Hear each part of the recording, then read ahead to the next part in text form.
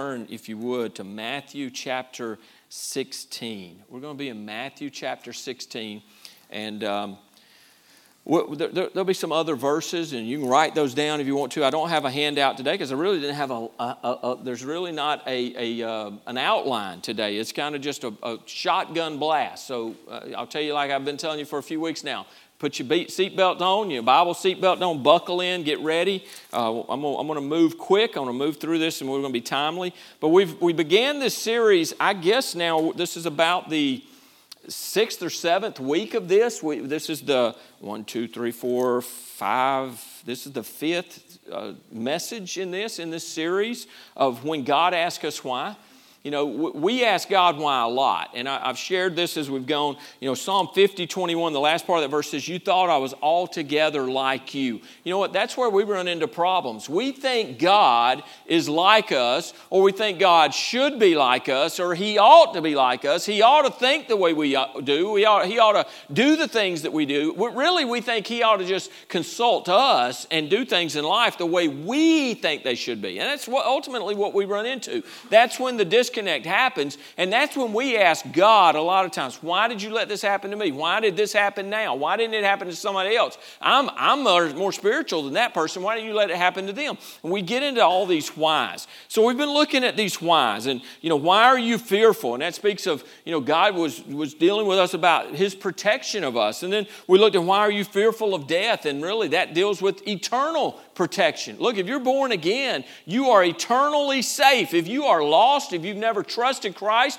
for salvation, you ought to fear death. But as a believer, we have no fear of death. There's nothing for us to fear. Are you worried? Why are you worried is the question that God asks. And He speaks of provision, that He provides for our needs as believers. We ask the question, or He asks the question, why are you angry? When He's speaking to Cain, Cain killed his brother Abel. And before that, God goes to him and asks him, Cain, why are you angry? God knew why he was angry. But He gave him an opportunity to repent and to turn from that and get saved. And he rejected that again and again and again. And that's God probing our hearts when He asks that question, why are you angry? And some of us still battle with that. And God touches us and He says, why are you angry? He wants us to think about it and reflect on why we're angry. The problem comes in to we're seeing things from the wrong perspective. Now, how many of you know what I'm fixing to show? I'm fixing to show something, right? How many of you are ready to see this? Are y'all there yet? I'm just wondering if I didn't show this, how many would come up after the service and say, hey, preacher, you didn't show one of those things again. So I've got another one for you, all right? So the first slide is going to give you a picture, and I want you to tell me what it is. And then it's one of those things that once you see it, you can't unsee it, okay? So here we go. Here's the first picture. So what do you see? No. Y'all see a faucet? I don't. I see scrat. Let's see the next picture. Now what? Raymond's going, I don't get it yet. Go back to the other one. Go to the next slide. Now do you see it? Now see it again. Now that you've seen it, you can't unsee it. So that sink looks like that squirrel from Ice Age. And it's perspective. You can look at a sink and see a sink. Somebody looked at a sink and says, that looks like scrat. That looks like that squirrel. I would have not seen that, but they pointed it out. But it's all about perspective, okay? So here we go this morning. Matthew chapter 16, we'll little introduction, and then I'll share with you what we're looking at this morning. So Matthew chapter 16. Then the Pharisees and Sadducees came and testing Him asked that He would show them a sign from heaven. He answered and said to them, when it is evening, you say, it will be fair weather, for the sky is red. And in the morning, it will be foul weather today, for the sky is red and threatening. Hypocrites, you know how to discern the face of the sky, but you cannot discern the signs of the times. They knew the word of God, but they couldn't recognize that God made flesh. They couldn't recognize Jesus the Messiah. They knew the signs. They could look at the weather. They could look at different things. They understood those signs. But what Jesus is saying, you can read the sky, but you can't read the signs of the times today and recognize who I am. Verse 4, a wicked and adulterous generation seeks after a sign, and no sign shall be given to it except the sign of the prophet Jonah. And we know what that is. It's 3 days Jonah spent in the whale, 3 days Christ would spend in the earth, and then he would rise from the dead, he would be resurrected from the dead. That's what he was saying. It was prophetic in that. That's the sign, that's the only sign you're going to get. And he left them and departed. Now we come to verse 5, which is really the heart of what we're looking at this morning. Now when his disciples had come to the other side, they had forgotten to take bread. Now that's just like us men. Ladies would have it planned. We're going on a trip. We don't bring lunch. We're going out in the middle of it. We didn't plan it all. They didn't plan ahead. They had forgotten to take bread. And so then Jesus said to them, it doesn't, as I read this, it doesn't appear, maybe Jesus saw they only had one loaf of bread. Maybe he saw that and he's doing, but it just kind of seems like this is a reflection on what was going on and how they perceived it. But Jesus says to them, take heed and beware of the leaven of the Pharisees and the Sadducees. Now, he says the leaven of the Pharisees and Sadducees here. If you go to Mark chapter 8, and you don't have to turn there, but in Mark chapter 8, it's parallel to this passage here in Matthew, and in verse 15, it says, then he charged them, saying, take heed, beware of the leaven of the Pharisees and the leaven of Herod. So we really see that the Lord has given a caution here to beware of the leaven of the Pharisees, the Sadducees, and of Herod. And so, continuing in verse 7, it says, and they reasoned among themselves, saying, it is because we have taken no bread. So the Lord is talking to them about the leaven. Beware of the leaven of the Sadducees and of the Pharisees and of Herod. He tells them to beware of the leaven. Beware of that. And yet they're going, their minds go immediately to, oh, he's saying this. This is because we don't have any bread. We didn't bring any bread with us. Verse 8, but Jesus, being aware of it, said to them, O you of little faith, why do you reason among yourselves because you have brought no bread? Now that's the title of our message this morning. Why do you reason? Why do you reason? And we're going to explain this. But he asks, why do you reason among yourselves because you have brought no bread? Do you not yet understand or remember the 5 loaves of the 5 loaves of the 5,000 and how many baskets you took up? And if you go over to Mark, you see they answered. They remembered they answered 12 baskets. Verse 10, nor the 7 loaves of the 4,000 and how many large baskets you took up. Again, Mark records it and they answered the question. They remembered 7 baskets. How is it you do not understand that I do not speak to you concerning bread, but to beware of the leaven of the Pharisees and Sadducees? He didn't say beware of the bread. He didn't say don't go buy bread from the Pharisees. He said beware of the leaven of the Pharisees and Sadducees. Then they understood that he did not tell them to beware of the leaven of the bread, but of the doctrine of the Pharisees and Sadducees. So our question that God has for us this morning is this: why do you reason? Now, reason is a word that we were talking about Wednesday night. To reason means to reckon thoroughly. And that word reckon is an accounting term. It's if we're going to reckon it, we're going to balance things out. We're going to look at it. We're going to dive into it, get all the details. So it's really, this is a thing about thinking. It's to deliberate by reflection or discussion, to consider, dispute, muse, think. So what we've got here is there's this idea that they are thinking among themselves. They're having this discussion. They're having this conversation. They're deliberating about, why did Jesus tell us beware of the leaven of the Pharisees? Why would we not? He said it because we didn't bring bread. He's chastising us because we didn't bring bread and we didn't plan ahead. But he's telling us not to buy bread from them. And Jesus is going, wait, do you guys not understand? See, the problem is not the reasoning. It's not their thinking. The problem is that too often we don't reason spiritually. That's the problem. See, God wants us to think, but He wants us to think spiritually. In verse 21 again, or in verse 21, He says, so He said to them, how is it you do not understand? This is from Mark chapter 8, verse 51. He says, how is it that you do not understand? I say these things and you don't understand. Because see, here's the problem. They were thinking in a materialistic way, not in a spiritual way. Here's Jesus talking to them, and their mind, instead of going to the spiritual, immediately goes to the physical, the materialistic. And so here's some examples. In John chapter 4, you're all very familiar of the woman at the well, the Samaritan woman there. And Jesus comes up to the well, and he gets in a conversation with her about water, and he talks about drinking the living water, the water that I offer gives life, and this living water. And she immediately is thinking, well, give me some of that water. She thinks physically. She thinks worldly. She does not go to the spiritual. John chapter 3, if you go back one chapter, when Nicodemus comes to the Lord and the Lord's in a conversation with him, and he says, Nicodemus, you must be born again. Nicodemus goes immediately to the physical. He thinks of the physical. Well, how in the world can I enter again into my mother's womb and be born again? How can I do that? He goes to the physical. He didn't go to the spiritual. And what the Lord is telling us is don't go to the physical. Why don't you think spiritually? That's the challenge he's given us. So here the disciples think that Jesus is saying, look, don't buy bread from the Pharisees because they only brought a loaf. Look, come on, man. You remember that's what Jesus said to them. Come on, man. Y'all have heard that? He's like, come on, are you guys kidding me? He says, remember the feeding of the 5,000? Remember the feeding of the 4,000? I don't need to buy bread. Y'all got a loaf of bread there. I'll break that up and feed 20,000. I'll feed the whole city if I need to. I can make bread. I don't need that. Stop thinking physically, worldly, carnally. He's telling them, he's challenging them here to think in a spiritual way. Jesus is warning them to beware the leaven of the Pharisees and Sadducees and of Herod. Now, understand what he's saying here. And the Pharisees were the religious leaders of the day.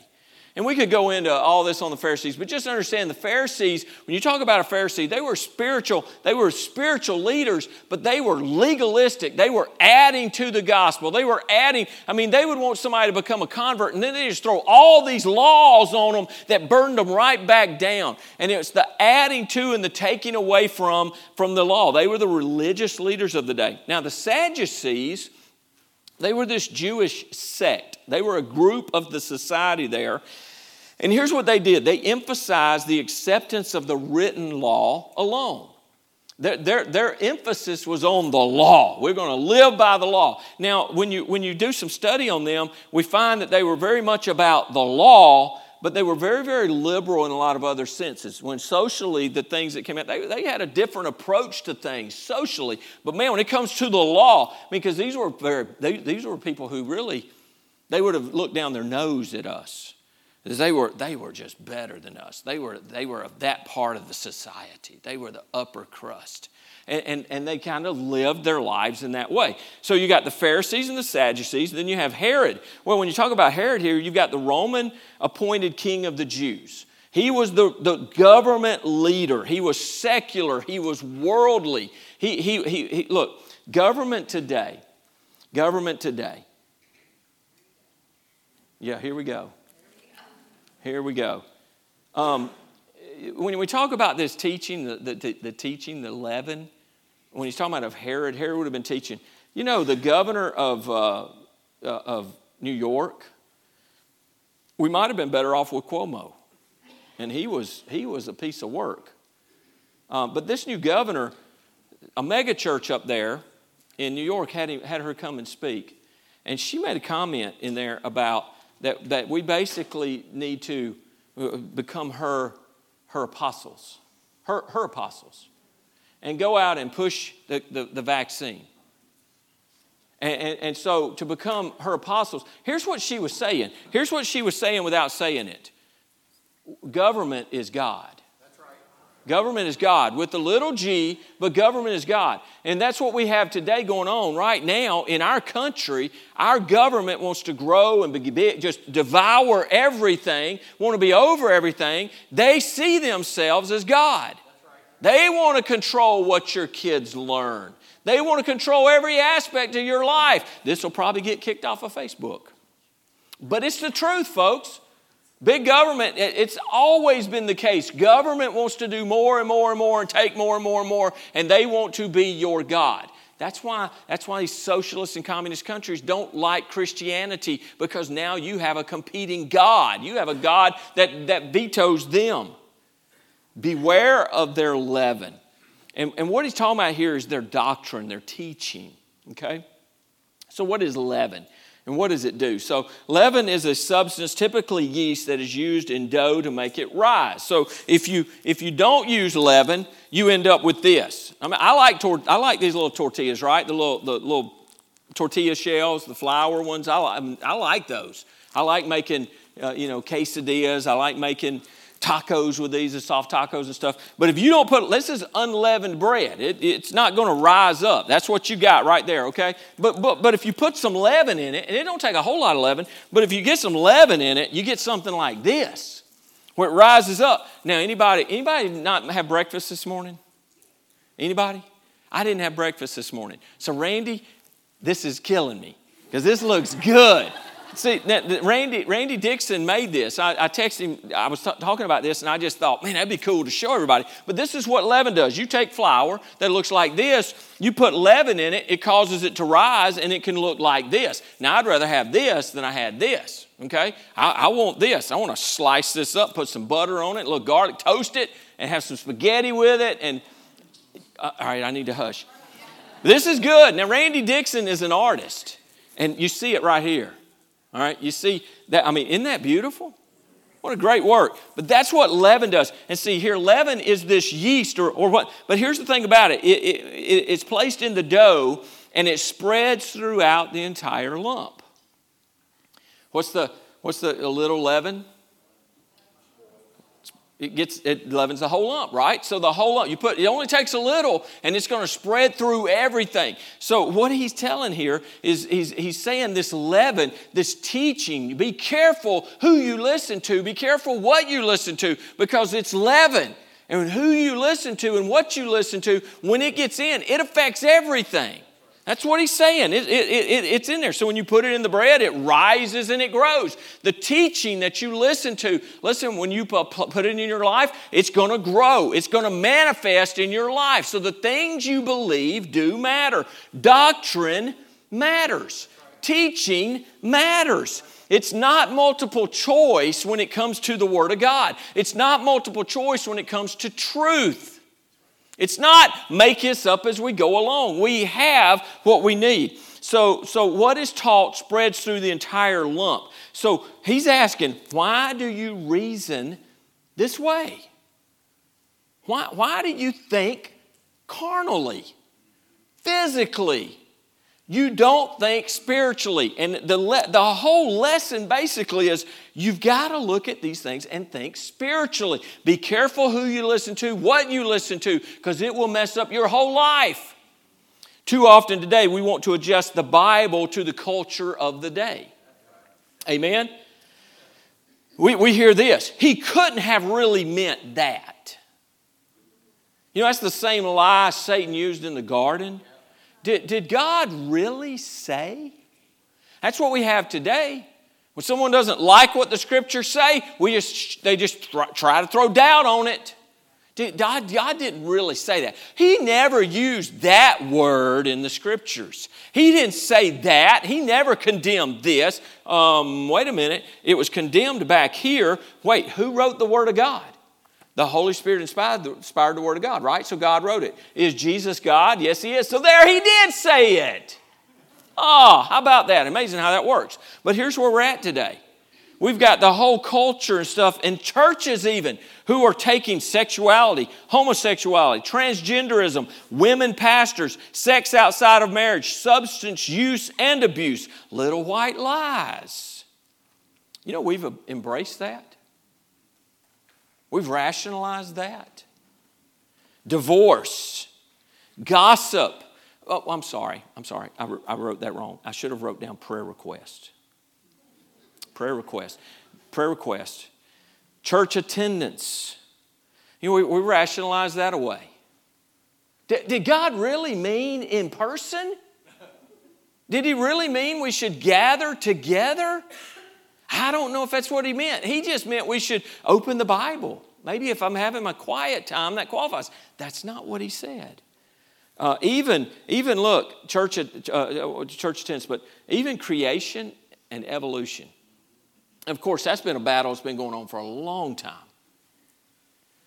Goes back to, I love Ken Ham. I love the work he does with Answers in Genesis, and he's done work for a long, long time. But I love that he goes back and he focuses on the first 11 chapters of Genesis, because listen, if it ain't true, you can throw the rest of it out. And that's what they're trying to do. They understand it. The liberals, the leftists, the anti-God, the scoffer knows that. They try to undermine Genesis. Oh, well, God didn't really create. It was, we evolved. Well, if you evolved, then you take God out of it, right? So they try to take away the Word of God. And we, churches all over America, are trying to make the Bible, let's make this work with culture. Well, even global warming, which is, by the way, is a religion today. It's not science, that's a religion. And the whole love your neighbor and forfeit your freedoms. I'm sick of hearing about, love your neighbor. I got a video that I want you to see. If you've got questions about all that, let me make something clear. I'm not anti-vaccine. Not at all. If you want to get a vaccine, get a vaccine.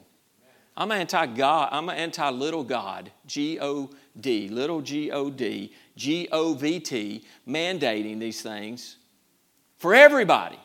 And then telling you got to have a card to go to a restaurant or to buy groceries.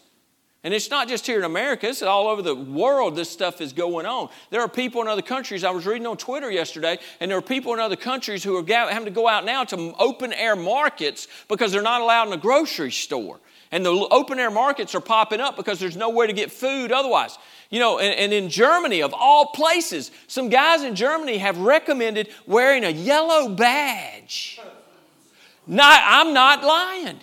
You would think, no way, preacher, there's no way. Germany, they wouldn't put a yellow badge on somebody to identify them as the inferiors of our society. They want the unvaccinated to wear a badge because you're the lower lives in society. This has become a political message. It's the push for socialism today, folks. Am I against socialism? I'm 1,000% against socialism because it's an anti-God religion. They're against God. They want to control this country. They want to control you. They want to tell you when you can worship, how you can worship, and who you can worship. Oh, and by the way, the governor of New York, she speaking in this church. Let me caution y'all. Be careful. Be careful. Just because a celebrity says I'm a Christian, be careful. I don't know a whole lot about that church up there, that church, but I have a feeling if you bring this leftist governor of New York into your church and give her the pulpit, and it wasn't a short speech, it was a long speech, I'm not real sure they're very, very sound on doctrine. And there's a celebrity that's come out, and he's made some comments, and I like the guy. I hope he's a believer.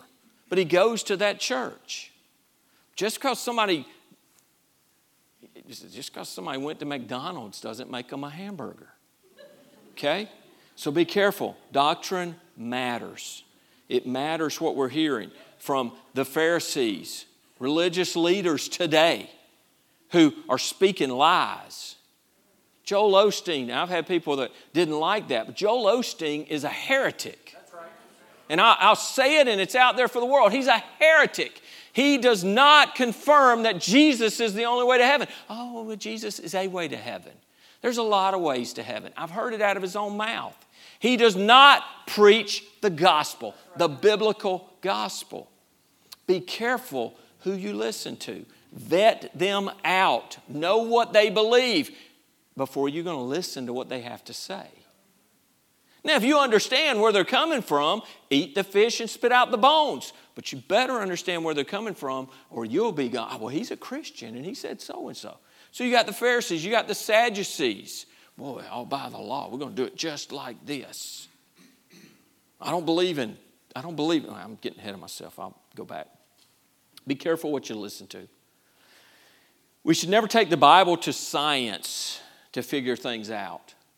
I'm sick of Christians who want to take the Bible and try to make it fit. They want to make Genesis, the creation account, fit with evolutionary theories. Why in the world would we take the truth? God gave us this truth. This is truth. And we want to make that fit inside of a theory that is an anti-God theory. All there to explain away God, to get rid of God. And Christians want to make it fit. We should never take the Bible to science. We should never take the Bible to the culture to figure things out. Well, it's just a different day. And, Paul was a sexist. Paul was a sexist, so there shouldn't be women preachers. Scriptures are very clear on that. There's nothing sexist about that. It's God's plan. We all have a different role. But don't get caught up in listening to the lies of Herod, the political leaders, the political correctness, the changing definitions of words. And you go, oh yeah, well I believe that. Be careful, because they've hijacked words and they changed the meaning of them so that you think you're agreeing with them the whole time. They're 180 degrees away from what you believe. Be careful what you listen to. Science and culture must come to the Bible to be right. Amen? When the Scriptures speak of anything, whether it's science or history or health or culture, the Bible is always right. It can't be, and it isn't just whatever we want to believe. It's not. The Pharisees, they made men's beliefs the teaching of the day. They made what they wanted to be. We're going to make this as the law. It wasn't what the Scripture said. It wasn't what the Bible said. It's what they said. We always have to go back to the Scripture. I'll give you an example. So we've had a couple of times, I think, since I've been here, we've called for prayer and fasting.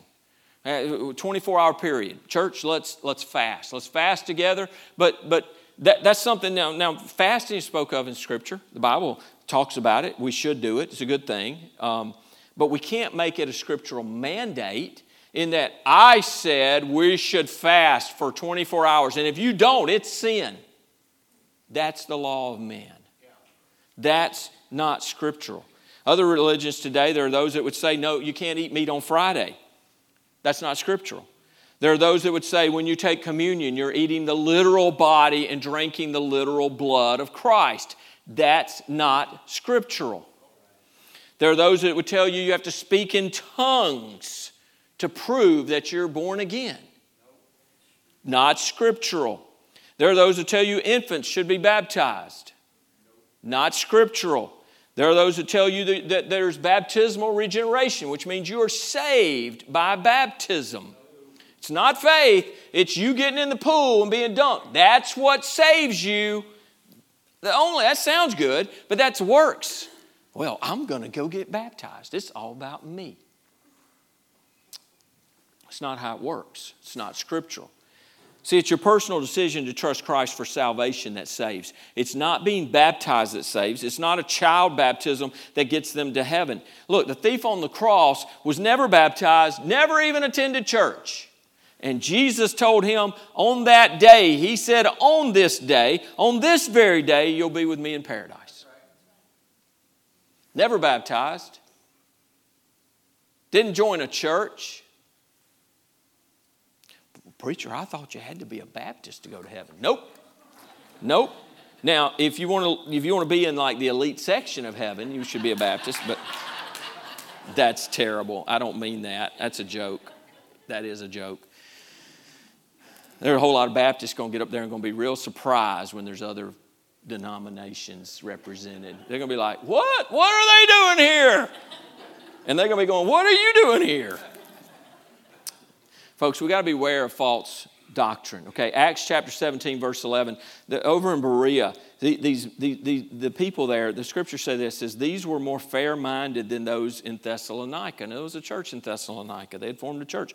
But these people in Berea, they were more fair-minded than those in Thessalonica in that they received the word with all readiness. Listen, and searched the scriptures daily to find out whether these things were so. They searched the scriptures daily. That's what we ought to be doing. Now, it's sad because, the Jews from Thessalonica, the Judaizers, they heard about it. They went over there. They stirred up all kind of trouble. And we don't have any record that a church was ever established there in Berea. But listen, they were sincere. They were searching the scriptures for truth. We must search the scriptures daily to know how to live this Christian life. I'm going to go back to the Word. I'm going to be careful who I listen to and what I allow in teaching and doctrine in my life. I'm going to go back to the Word of God. I'm going to search the Scriptures. Listen, the Bible is the only and final authority for faith and practice. Amen? So listen, this is catchy, but hopefully it'll stick with you. We need to heed what we read. And when I say read, you can read it, you can hear it, you can learn it, you can receive it, you can obey it, you can live it. But it all comes back to when the Word of God, when it is read, when we read it, when we hear it, when we open it, whatever it is, we need to heed what we read. The Word of God is true. John 14:15, if you love me, keep my commandments. 2 Timothy 2:15, be diligent to present yourselves approved to God, a worker who does not need to be ashamed, rightly dividing the Word of God. We have to rightly divide the Word of God. 2 Peter chapter 1, verse 20 and 21 says, knowing this, that no prophecy of Scripture is of any private interpretation. So, here's something that makes me cringe when I hear people say this. Well, what does that verse mean to you? I don't care what it means to you. What it means is what it means to God, what it meant to the one it was written to, when it was written, and why it was written. The meaning that it had then is what it means. Now, we can take the principle of the Word of God and we apply it today. But we can't just put there's no prophecy of Scripture. No prophecy of Scripture is of any private interpretation. So it's not me reading it and making up and putting on Scripture what I want it to mean. That's called eisegesis. Exegesis is when we read the Scriptures and we let the Scriptures teach us what they mean. So, for prophecy never came by the will of man, but holy men of God spoke as they were moved by the Holy Spirit. So the Scriptures, the prophecy, the Word of God is just that, the Word of God. So it's not what I think it means or what I want it to mean. It is what God meant when He gave it. It cannot and does not mean anything today that it did not mean when it was given. Amen? Do you understand what I'm saying? Period. When the Scriptures were given, when it was written, the person it was written to and what it was written about and all of that, that's what the Scriptures mean. And it doesn't mean anything today that's outside of what it meant then. We try to put on it. That's the problem we're having. The Word of God is living, but it is not evolving. This book is the Word of God. It is not just something that contains the words of God. This book is the Word of God. It is the Word of God. 2 Timothy 3:16, all Scripture is given by inspiration of God. God inspired it and is profitable for doctrine, for reproof, for correction, for instruction in righteousness. In John 5:39, Jesus said, you search the Scriptures, for in them you know or you think you have eternal life, and these are they which testify of me. Folks, when you open up the Word of God, from cover to cover, it is about the Lord Jesus Christ. It is His story. The whole book is His story. It's not my story, it's His story. Every page of Scripture speaks of Him. 1 Peter chapter 1, verse 23 through 25. Having been born again, not of corruptible seed, but incorruptible, through the Word of God which lives and abides forever, because all flesh is as grass, and all the glory of man as the flower of the grass. The grass withers and its flower falls away, but the Word of God endures forever. Now this is the Word which by the gospel was preached to you. The Word of God. Salvation came through the Word of God. The Word of God abides forever. 2 Timothy 4:2 says, preach the Word. Folks, that's an admonition for every believer. Preach the Word.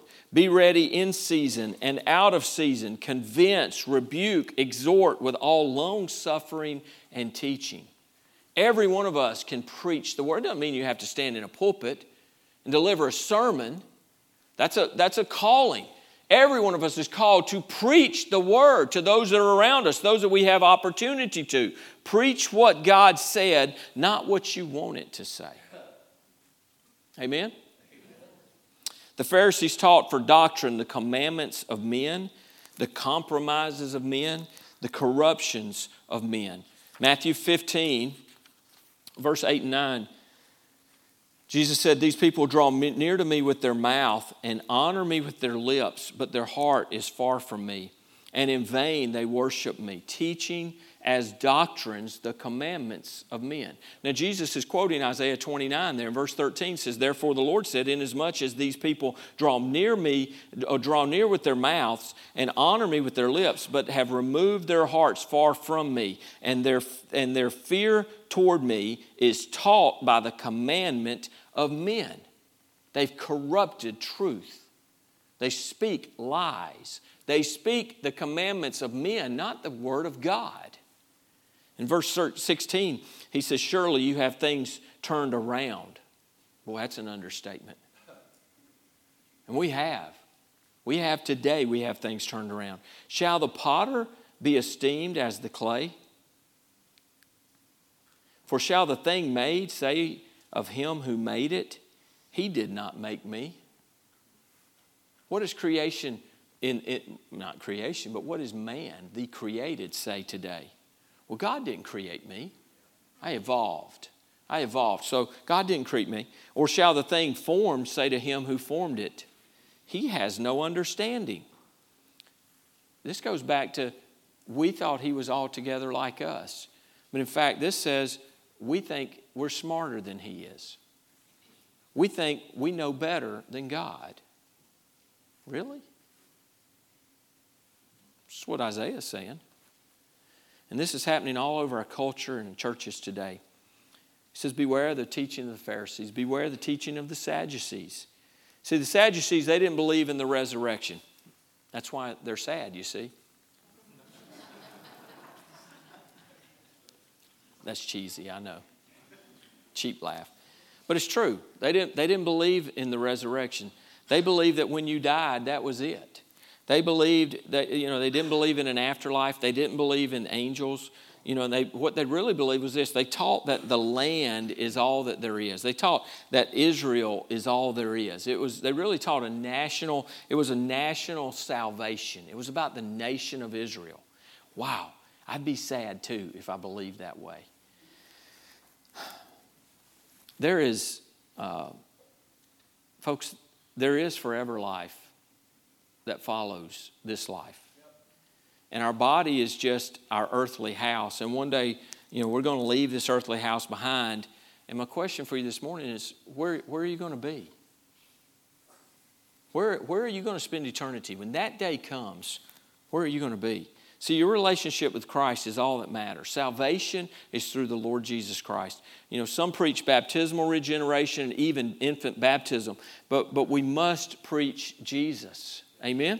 Not my church. Don't preach First Baptist Geneva. Don't preach your church. Don't preach church membership. Don't preach baptism. And certainly don't preach your opinion.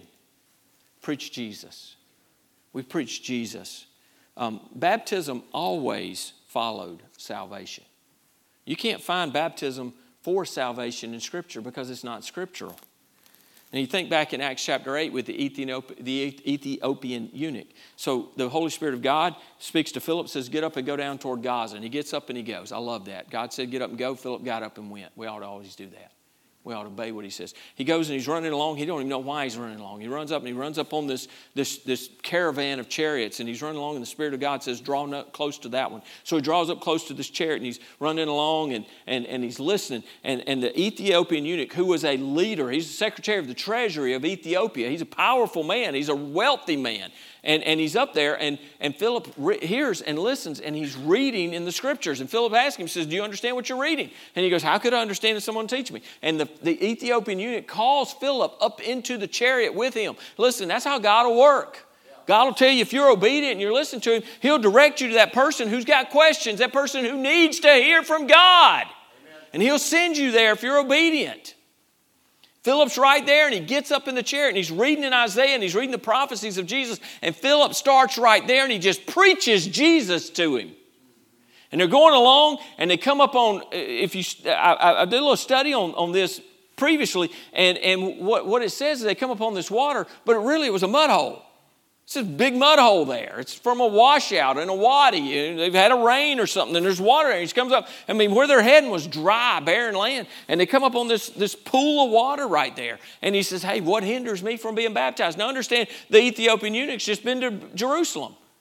And what's going on in Jerusalem? Pentecost. What's happening? Thousands of people are getting saved. So he's watching from a distance going, man, what is going on? Watching all these people getting dunked. So now he's had the gospel preached to him, and I've not heard anybody else say this, but this is what I think. I think this Ethiopian eunuch equated that with salvation. He said, well, what hinders me from being baptized? Because he watched all these people being baptized. And Philip says, if you believe with all your heart, and he says, I'll say it exactly like he said it, I believe that Jesus Christ is the Son of God.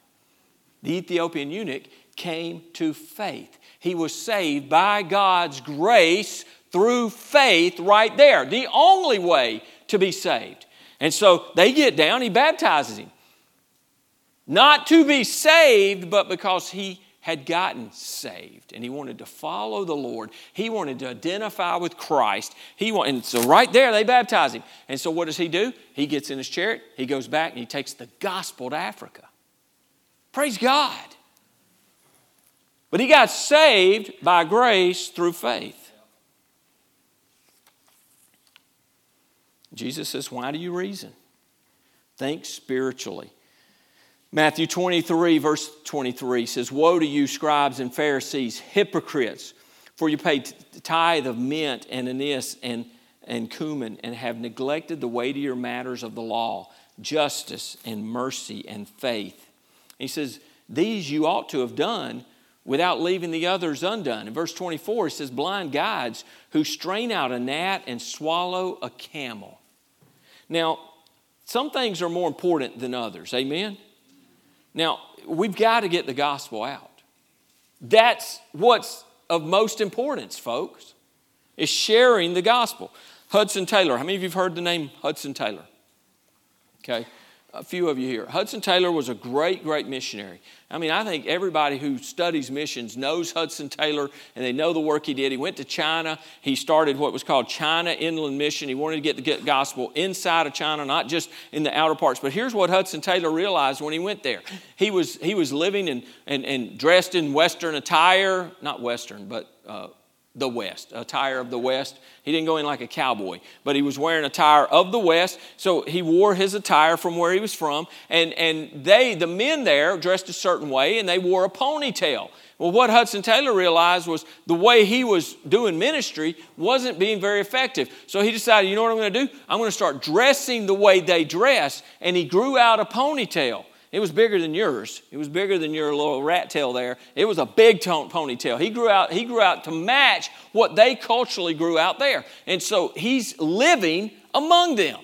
And what he found was it was more effective. He was able to reach more people. And listen, sharing the gospel is a weightier matter than the way he dressed.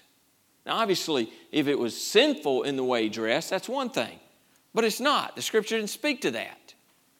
He was going to do what he could to win the lost. That's what he was there for. Some things are just more important than others. Amen?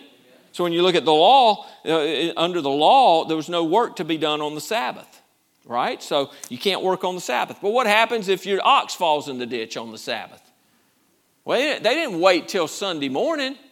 They didn't say, well, you know what, we'll pray he'll be okay till tomorrow because we can't work today. No, the weightier matter was we're not supposed to work on the Sabbath, but my ox is in a ditch, so they go get the ox out of the ditch. It's a weightier matter. It's more important. There are some things that are more important. All right, if you're having a heart attack, now I pray nobody in here has a heart attack. But I've been in services where someone had a heart attack and different things have happened. And so that happens. And we go this way. We go, as believers, we should honor the laws in our community and our society, right? So we should honor, we shouldn't run down 80 miles an hour down 46. 75 is okay, not 80. I don't even know what the speed limit is. I just know if I don't go a certain speed, I'm going to get run over. And I got people behind me flashing lights and all that. So we got laws, right? You got speeding laws. You should stop at the red lights. But if you're having a heart attack, Do you want that ambulance driver to obey the laws? There are weightier matters here. We're talking about life. So yeah, they get to the hospital and, well, what'd y'all do? Well, you know what? We obeyed the speed limit. And we stopped at every light. We obeyed all the laws. We did all the right things. Well, how's our patient? We need to get him out. Oh, he died. He died. There are more important, there are weightier things, okay? And that's what we're looking at here. You gotta observe the weightier things. Verse 24, Matthew 23:24, again, he said, blind guides who strain out a gnat and swallow a camel. Get the picture of that. Straining, you ever had, get something in your drink and you a little old gnat. We want to make sure we get that out of our drink. But ignore something big and major. We do that in church all the time. And what's going on here, Jesus is chiding the Pharisees. And he's really chiding us today. He's kind of in our face. See, churches and Christians tend to strain out a gnat and swallow a camel. We can have huge fights about carpet color or brand of toilet paper. Well, we haven't had that here, praise God. Not maybe in a long time, I'll put it that way. Maybe y'all used to have some good humdingers in the day, but we don't fight. We're not going to do that. We're not going to do the things that create for that. There are churches that fight over those things. They fight over the brand of toilet paper. I can't believe you got Charmin. I never use Charmin. That's not, you can't, wait, why are you going to fight on that? But they ignore the weightier matters, the spiritual issues, the clear Bible teachings. We fight about non-essentials and ignore the most essential. That's what we do. We fail to witness and share the gospel, and we fail to live holy lives. And we're like the lawyer in Luke 10:29 who, wanting to justify himself, said to Jesus, "Who is my neighbor?" He didn't care who his neighbor was. He was just trying to justify himself. He didn't want to be responsible for loving his neighbor. So he wanted to try to get Jesus. Let's define this, Lord. Let's reason this out. Who, Lord, is my neighbor? Well, the Lord made it a whole lot harder on him than easier. But see, individually, we do the same thing. We seek to reason and justify ourselves. Why do you reason? Why do you think physically, materially, carnally? Jesus says, think spiritually. Church, let's focus on the weightier matters. And what we've got to do is get the gospel out. We've got to get the gospel out. Matthew 23:37, and I'll go ahead and ask the worship team, then go ahead and make their way forward. We're about to wrap up here. Matthew 23:37 says, "O Jerusalem, Jerusalem," as the Lord is speaking here, he says, "the one who kills the prophets and stones those who are sent to her. How often I wanted to gather your children together as a hen gathers her chicks under her wings." Listen what Jesus said. "But you were not willing." You were not willing. There was a stubbornness among the children there of Israel.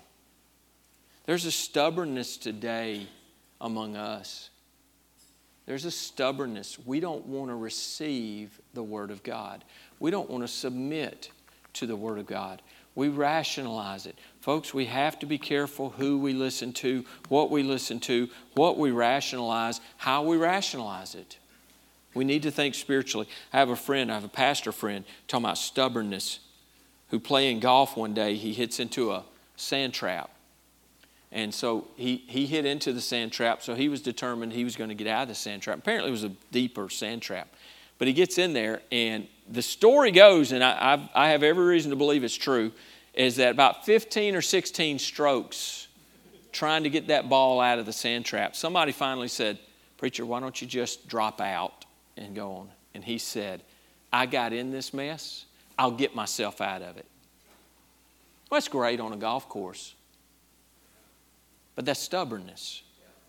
Folks, that's where we live a lot in life. Why don't you just do what God said do? I got into this. I'll get myself out of this. I'll do it my way. We follow wrong teaching. We reason amongst ourselves, and we reason within ourselves. And all of those, we often are listening to the wrong things. So are you being stubborn against God's will, against His word, against His plan for your life? Are you rebelling against His word and His work and His will? Are you reasoning? Are you looking at the physical, the material, the carnal, and ignoring the spiritual? Today's the day. Today's the day to deal with this. Today is the day to adjust your thinking. Am I going to listen to the Lord? Am I going to think spiritually? Or am I going to continue to listen to the wrong sources and think the wrong ways? Now, if you've never been born again, and I'll be honest, in a crowd this size, I never assume that everybody's saved. There could very well be folks here this morning that don't know the Lord Jesus as their Savior, that have never come to that place of faith. Maybe this morning the Lord is speaking to you, but I want to encourage you with something. I don't really want to encourage you. I want to scare you. Hell is forever.